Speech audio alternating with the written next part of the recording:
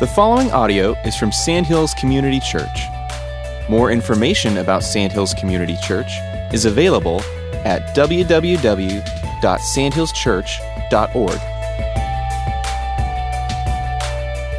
That's what we're going to be shooting for today, 2 Corinthians 5, 11 through 19. We're building on what we've been talking about. If you were here the past couple of weeks, I talked about eternity and what awaits us on the other side. We talked about heaven and hell, and it was a springboard off of 2 Corinthians chapter 5, the first 10 verses, where the first 10 verses talks about this idea of two tents. That is, we live in a tent now, and later on we will have a perfected tent designed by God. This idea that we're going to have one body later that is unlike the one we have now. It'll be a God-made one. But then also, by the time you got to 2 Corinthians chapter 5, verse 10, is this idea of judgment. And so I'm just going to read that for us, if you don't mind. Just look with me, 2 Corinthians chapter 5. Let me read verse 10 for us. For we must all appear before the judgment seat of Christ, so that each one may receive what is due for what he has done in the body, whether good or evil. All right, so the topic we're going to be tackling today is how to be healthy again with Jesus. And that's what I think Paul's trying to unpack. How do we get healthy again? And I think for Paul, he would say, well, one of the things we need to do is remember who we are and what awaits us at the end of time. Now, I said a couple of weeks ago that when we talk about this judgment here, that we're all going to be judged, he's just talking to Christians right here. Now, it is true that people who aren't Christians will also be judged, but this is a reference to what is commonly called the Bema Seat judgment, where all Christians come before Jesus. And this is not about whether or not you're going to make it into heaven.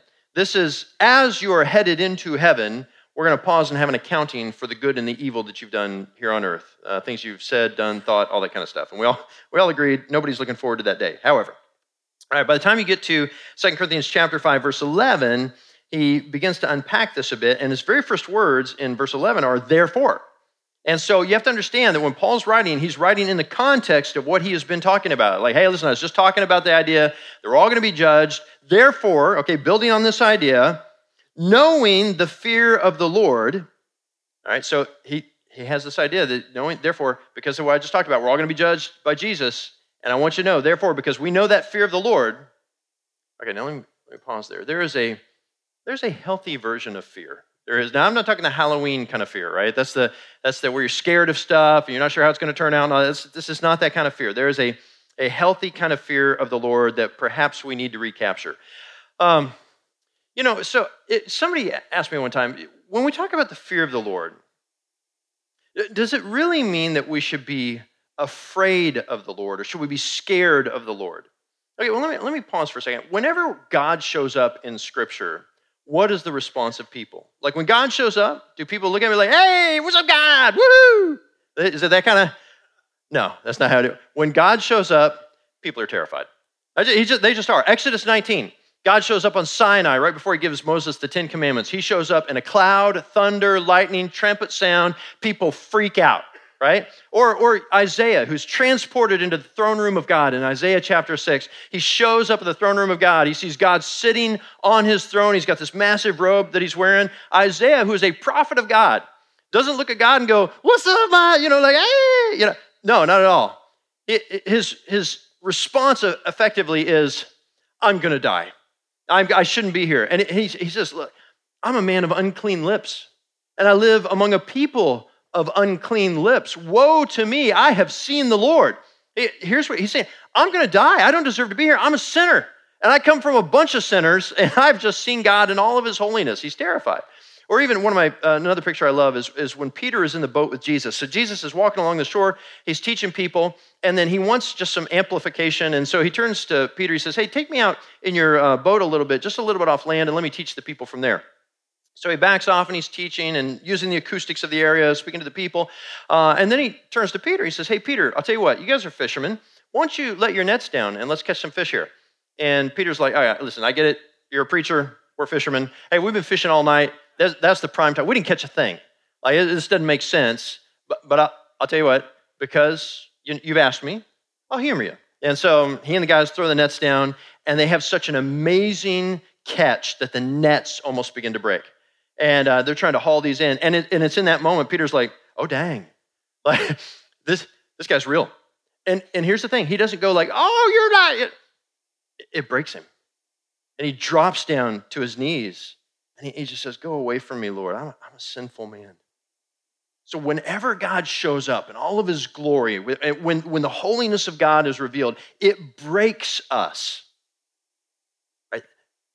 That's the fear of the Lord.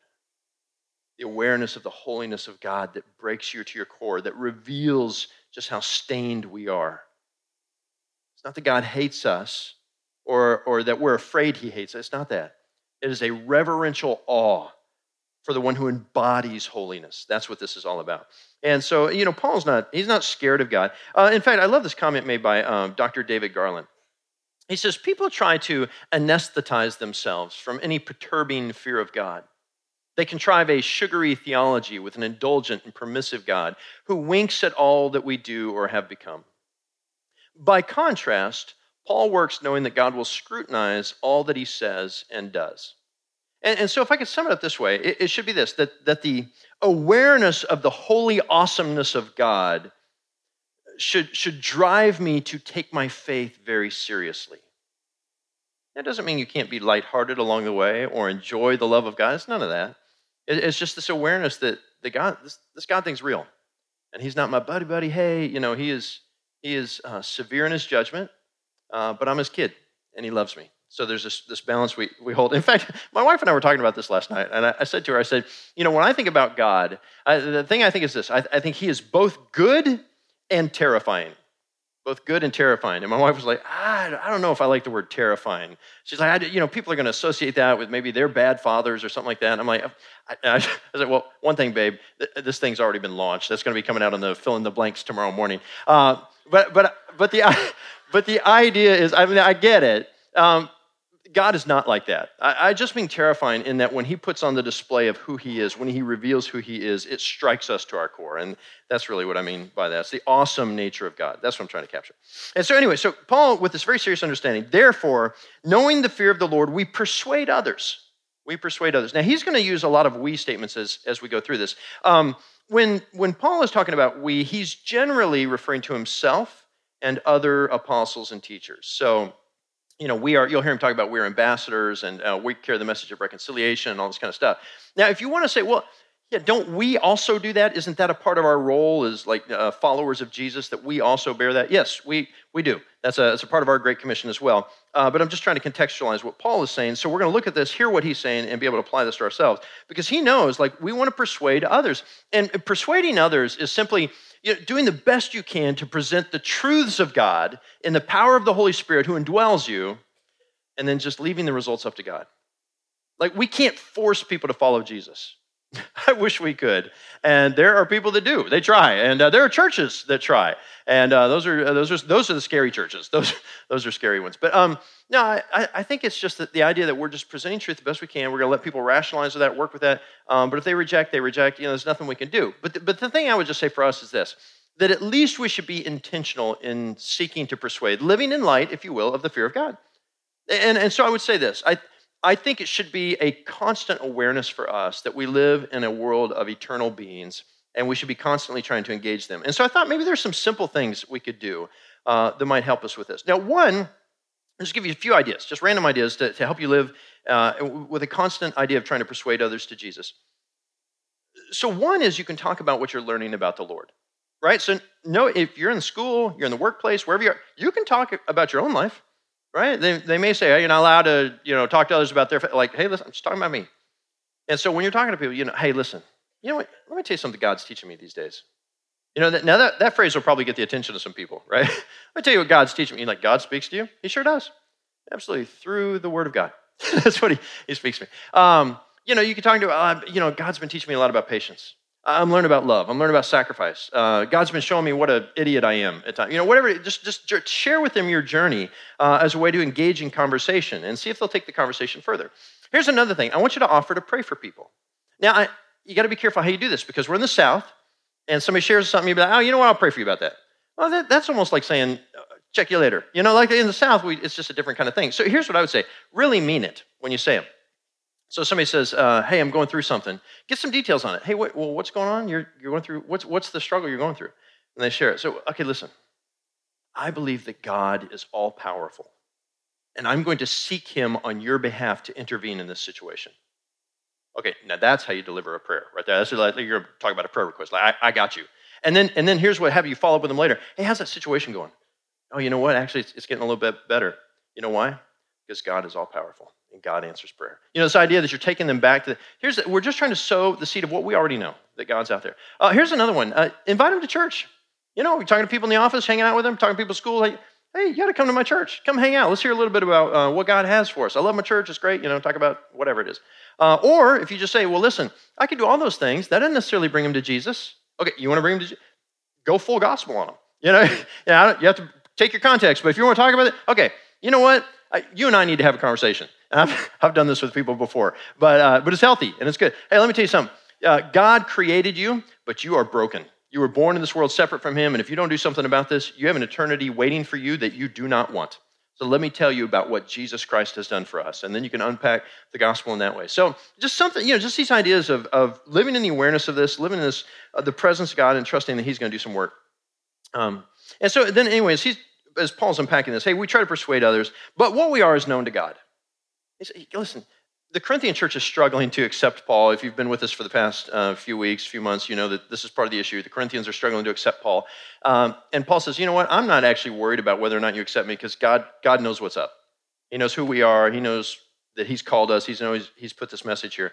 But I do hope that it's also known to you in your conscience, that this idea that there's something stirring in the back of your head, that when we speak, there's something inside of you going, this is real. Like the way they're sharing is different than the way some of these other teachers, these other famous teachers who've come through is striking me. Verse 12. We are not commending ourselves to you again, but giving you cause to boast about us, so that you may be able to answer those who boast about outward appearance and not about what is in the heart. So now Paul's going back to this very common concept in his day and age, the idea of commending oneself. Now, commending oneself, it's really just self-promotion. Now, you have to understand, self-promotion, at least in this day and time, and I would say even in our day and time, isn't always bad. Self-promotion can be okay. That is, when you're talking to people that don't know you, and you say, hey, listen, here's why I think you guys can listen to me. I've been trained here. I've studied under this person. I've had this experience in my background. These are people you know that I've been connected to. Like, you kind of lay out your resume verbally, and at the end of it, people go, oh, okay. And so Paul says, listen, I don't need to go through that again. You guys know me. I've already said all that stuff. I don't have to commend myself again. Here's what I'd like to see. That you guys, having listened to me and the other guys that are with me, that you've listened to us enough that you say, no, they're legit. And not only are you accepting that, but now you're beginning to promote and tell others about us. That no, their message is for real. And this caution about those who look on the outward appearance, they struggled in their day and age with the same stuff that we struggle in our day and age. So when you're a kid, you figure out how the world works pretty quickly, right?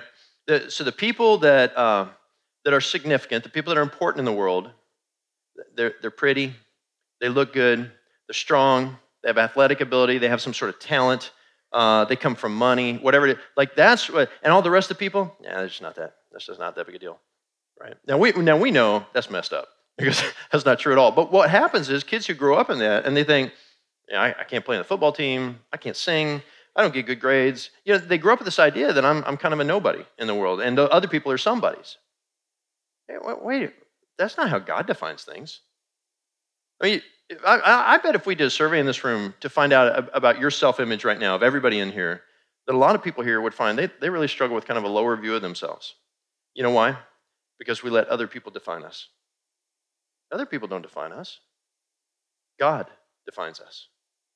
And we're either his beloved, dear, precious, awesome child in Jesus Christ, or we are unknown. we're this other. But one way or the other, it's who we are before the Lord that defines us. And when I think about that perspective, I'm reminded it's the same thing Paul's saying. You got to be careful you don't look on the outside. It is not just the pretty people. It's not just the people that write for us books or sing songs or on TV or even have huge followings. And we've got to be careful who we listen to. We need people who articulate and understand well the Word of God. And whether it is through music or books or speaking or whatever it is, that's the people we really want to listen to. Which means then we all have to be careful about those to whom we give ourselves over to for teaching, instruction, and encouragement. And so, I've talked to people before where they'll share with me, I'm reading this book by this person, I love it. And sometimes I'll say, that's not really a good author. You probably shouldn't be reading them. And they'll be like, well, pastor, this huge church, and they got, millions of people are about, like, no, they've got bad theology.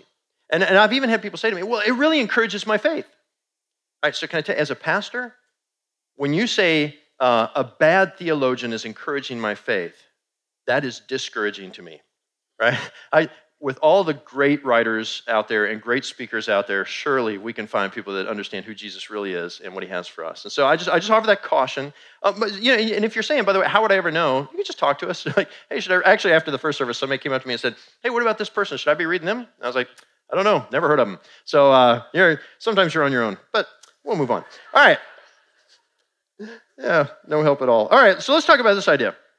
Let's talk about a healthy form of crazy. Okay, healthy form of crazy, verse 13. For if we are beside ourselves, it is for God.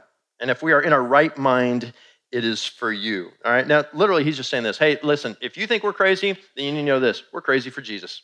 And if we're in our right mind, though, then you need to know we're all in it for you. Now, I love that idea. If we're crazy for Jesus kind of thing. So who here has ever in your life been accused of being too religious, Jesus freak, whatever? Just put your hand up if you're too. Okay, my desire is that one day it would be everybody. That's what I really like. Live out loud your faith. I love it. You don't have to be offensive. Just live out loud. But if you live out loud enough, people are going to be like, whoa, dial it back there, cowboy. And I love this idea that, hey, listen, I may be crazy, but I am crazy for the Lord. And one day when all of that is revealed, we're going to be the most sane people in the room, right? You're like, oh, y'all were right the whole time. You're like, I know, that's what I said. You should have been crazy too. So as I'm thinking through this, I'm thinking about the idea that when a minister stands before his people and says, I want you to know something, there's a reason I do this. It has nothing to do with popularity, it has nothing to do with money, I do it just for you. Like that's what Paul's saying. He says, listen, we may be a little crazy for the Lord, totally get that, but you need to know something. The only reason we're in this is for you. I mean, how encouraging from a body of believers to hear that those people who are serving you, the only reason they're in it is for you. They want you to be who God wants you to be, to understand what God has for us. That's what Paul says. And I would hope that that's what the staff of Sand Hills Community Church would communicate to you as well as other churches in the area, their ministers as well. And then I love this where he unpacks verses 14 and 15. Look at verses 14 and 15. For the love of Christ controls us, because we have concluded this, that one has died for all, and therefore all have died. And he died for all, that those who live might no longer live for themselves, but for him who for their sake died and was raised. All right, so now at this point, maybe you're having one reaction you may be having is, Now another reaction you might be having is, what did he just say? Yeah, so, I get it. Scripture, it's like Yoda wrote part of Scripture, and it's hard to understand. So let me unpack a little bit of this. For the love of Christ controls us. Okay, now I love that the love of Christ controls us. Love of Christ. Like this idea that I realize that everything in my life is submitted to Jesus Christ or should be submitted to Jesus Christ. It is my awareness of who Jesus is and of who I am in Christ that defines the way I live. Now, here's my question. Would you say that about you? Now, I get sometimes you got to do stuff. You got chores, you're at school, you're at work, you got other things going on that kind of cloud your mind. But in general, do you live in the constant awareness that you're under the authority of Jesus Christ? That would be my hope, that we would say, the love of Christ controls me. Here's how you know. Are there times during your week where maybe you'll be checking out at the supermarket, and as you're checking out at the supermarket, you're interacting with the cashier and you're thinking, this person, I don't know, they need Jesus. Lord, is there anything right now I could say to them? Is there a way I could pray? Like, how can I interact? And then even this, have you ever had a conversation with somebody and you walk away and you keep thinking, oh, you know what? I should have said this, or I should have offered to pray for them, or I should have invited them to, like, you ever have those experiences? So a lot of times those cause a sense of defeat in us. And I would say, but don't let that cause a sense of defeat in you, because here's something you can be encouraged about. It means you're walking through life in the awareness of eternity. Like, that's an encouraging thing. Like, don't get discouraged about that, and then just next time, try to say something. That'd be that thing. So this idea that always living in the constant awareness, that's what he's saying. So it is the love of Christ that controls us. And I've concluded this, that he died for all, therefore all have died, and he died for all, that those who live might no longer live for themselves, but for him who for their sake died and was raised. So this idea of that we've been transformed by the sacrifice of Christ, and that we are all all ministers of the grace of God to the ends of this earth. All of us. We get confused about this. I know we do, because we think, well, that's ministers and that's missionaries. They do all that work. And listen, that is not ever God's perspective. God's perspective is that all of his kids would do all the work. And let's be honest, if you left all the work of the church just up to those that got paid to do it, how much of the work would we get done? Very little, very little. And I'll tell you why, because those other people who get paid to do it, they have to answer email. And they have to do paperwork, and they've got to organize activities. Like, there's a lot they're doing. This is not full time going out to everybody. So but if we'll all share the load, this thing gets done.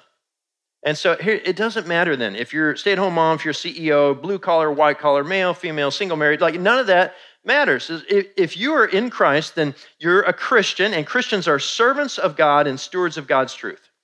Christians are servants of God and stewards of God's truth. All of us. We're all servants of God, stewards of God's truth. And then what we realize is that we've been radically saved so that we can radically serve. That's what we've been called. We've been radically saved so that we can radically serve, that there is something in this world that only we can do. And I will tell you this, if we say there, well, that's like professional people do that. No, listen, I've met ministers who've lost the passion. You ever listen to a minister who lost their passion for Jesus? What a discouraging message they bring, right? You're sitting there listening to him going, wow, do you even love the Lord? Like, what's going on here? Like, and by contrast, I've met a guy that paints houses for a living and talks about Jesus all the time. He sees more transformation in a week than some of those other ministers see in a month. We just got to live out loud is what I would call us to. So when we think about this love of Christ that compels us and what he's done for us, when we look at our lives, when we look at our relationships, we think about our schools, our jobs, our money, our time, we've got to be reminded that everything around us, in us, through us is all subject to the Lord. Now, when's the last time in your prayer time that you reminded God that you knew that? All I am, all I have, all I do is yours. Now, when's the last time we prayed? So here's what I thought we'd do, because this is not like Guilt Trip Sunday. I was like, I don't know what I prayed that. Let's pray right now. Here, bow your head with me. Let's do this. Jump on board with me in your head if you can pray this prayer. Lord, as we think about this today, this is a great reminder, Lord, that everything we have, everything we say, everything we do, who we are, is all subject to you. The love of Christ controls us. And Lord, we would all say, not as much as maybe we should, or we should have liked to see in our lives. And so we would just pray this: Jesus, if there's any place in our life where right now we are holding back from you, we offer it to you now. And Lord, I may not have the strength to hand it to you, but you certainly have the strength to take it. And so I pray that you would. I want my life to be defined by the love and the grace of Jesus Christ, in whose name I pray. Amen. Amen. As we're going through this and he's unpacking this, he makes this comment that is confusing to some, where he says Jesus died for all. And it's not just here, throughout Scripture. Jesus died for all. He's given his life for all can be saved. When you see this stuff, you're like, so then what does it mean? Well, let me give you a couple words I learned years ago that I love when we talk about the death of Christ being for all people. Because if you're not careful, you venture into heresy. And a heresy here would be universalism. Universalism means Jesus died, resurrected from the grave, paid the debt of mankind, therefore all are saved. Everybody goes to heaven, doesn't matter who you are, doesn't matter your faith. Okay, that's a lie. That's not what Scripture teaches. We also know this, that when you're reading a work, just like when you're having a conversation or writing an email to somebody, you're not always saying everything you understand about a particular topic in that moment. You're just saying a couple things about a subject from time to time. But if anybody ever wants to know exactly what you believe about the whole thing, they can't do it in sound bites. They have to take the totality of your work and what you believe, what you've written, said, and then they have to put that together and they get a vision of what you really understand to be true. That would be true with the Apostle Paul. And the two words I love are the difference between sufficient and efficient. That is, the death of Jesus Christ is sufficient to pay the debt of all of mankind with God. But it only becomes efficient for those who submit themselves in faith to Jesus Christ. I'll give you an example. Paul says this in Romans chapter 10. Same author, again, saying something else. For the Scripture says, everyone who believes in him will not be put to shame. So everyone who believes in him. For there is no distinction between Jew and Greek, for the same Lord is Lord of all, bestowing his riches on all who call on him. For everyone who calls on the name of the Lord will be saved. All right, so salvation is conditional. It's conditional upon our response. That's what Paul unpacks for us. Then you get to verse 16. Look at verse 16. From now on, therefore, we regard no one according to the flesh. Even though we once regarded Christ according to the flesh, we regard him thus no longer. All right, so we don't regard people according to the flesh. Now, what this means really is that as a Christian, we understand you cannot tell the quality of a person by looking at them. It's that simple. All right, you know that, right? You can't tell. I'll tell you this: when I was coaching my kids as they're young and they're both still single, one of them about to be married, but however that works out. So we're still trusting Jesus for that whole thing, and it's crazy. I'm too young to have a daughter who's married. I'll work that out with my counselor. As I'm processing this, I'm thinking this idea. We know you don't. So as I'm coaching my kids as they're choosing people to date, people to hang out with, whatever it would be, don't go by the outside appearance. Doesn't matter what they look like. It doesn't matter the talents. It doesn't matter how much money they seem to have. None of that matters. What matters is in here. Find out what's in here first. Then you can figure out the rest. And I don't care if you marry ugly if they love Jesus. That's maybe I shouldn't have said that one out loud. But, some of this stuff gets in my head. So anyway, but this idea that, and Paul even says, and people did that with Jesus. They looked at Jesus. He suffered. He was arrested. He was tortured. He was crucified. People looked at that and they said, well, that's not our Savior then. That would never happen to the Son of God. And he's like, see, a whole generation missed it. So we got to make sure we don't ever fall into that trap again. And so he calls us back to this healthy perspective. 2 Corinthians chapter 5, verse 17, one of the best verses in all of Scripture right here. Just as good as all the others anyway. 2 Corinthians 5:17. Therefore, if anyone is in Christ, he is a new creation. The old has passed away. Behold, the new has come. Honestly, that's just like, drop the mic, I'm out. 2 Corinthians 5:17. That is such a great verse. And so I want to give you this challenge. Who here would commit to memorize that verse over the course of this next week? Who here would memorize 2 Corinthians 5:17? Put your hands in the air. I want to see it. Hands in the air. All right, here's the deal. So turn to the person next to you. I hope you come with them consistently, or at least you sit next to them. They're a pew buddy, right? So just turn to them and say, by next week, I will have this verse memorized. And I will say it to you out loud. Or I will give you $1. I love this. If anyone is in Christ, he's a new creation. So when I think about this, it means when I look at the old Jeff, like all of us have, if your old self, right? If you're in Christ, and especially if you've been a Christian for a period of time, your old self, you're ashamed of what you used to be, what you used to do, who used to, when I think about it, but here's when I look at Scripture, here's what I realize. That old Jeff, that old knucklehead that used to, I'm not related to him. That's a different guy.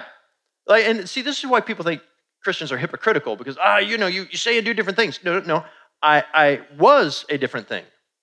And now I'm a new thing, right? I'm a new creation in Christ. If anyone's in Christ, he's a new creation. The old has passed away. The old's died. And then I love this. Behold, the new has come. That behold is actually in the original language. That behold, where he pauses. The old has passed away. Behold. It's like, hey, check this out. Bam! The new has come. When I think, that's us in Christ. The old turkey used to be. Now listen, we still got to work through some of that. But the idea is that that's not me anymore. That doesn't define me anymore. That your past does not define you. Amen. Look at verses 18 and 19. All this is from God, who through Christ reconciled us to himself and gave us the ministry of reconciliation. That is in Christ, God was reconciling the world to himself and not counting their trespasses against them, praise the Lord, and entrusting to us the message of reconciliation. So here's the thing, he talks about this. And I'm going to tell you this whole wonderful thing that's happened in your life, you're not responsible for it. God did everything. You didn't have to do any of the heavy lifting. All you had to do was believe. And all this became true of us. Let me pray for us. Father, thank you so much for just this reminder this morning about what you have done for us. Lord, we know we're not worthy, we don't deserve, and yet in your grace, in your kindness, you sent Jesus Christ to do for us what we could not do for ourselves, to pay the debt of our sin, to reconcile us to our Father from whom we had been born separate into this world. Lord, we pause this morning just to remember your goodness, and thank you for reconciling us to you through Christ in your holy name. Amen. Thank you for listening to audio from Sandhills Community Church. Feel free to share this with others, but please do not charge for those copies or alter the content in any way without permission. For more information, please visit our website at www.sandhillschurch.org.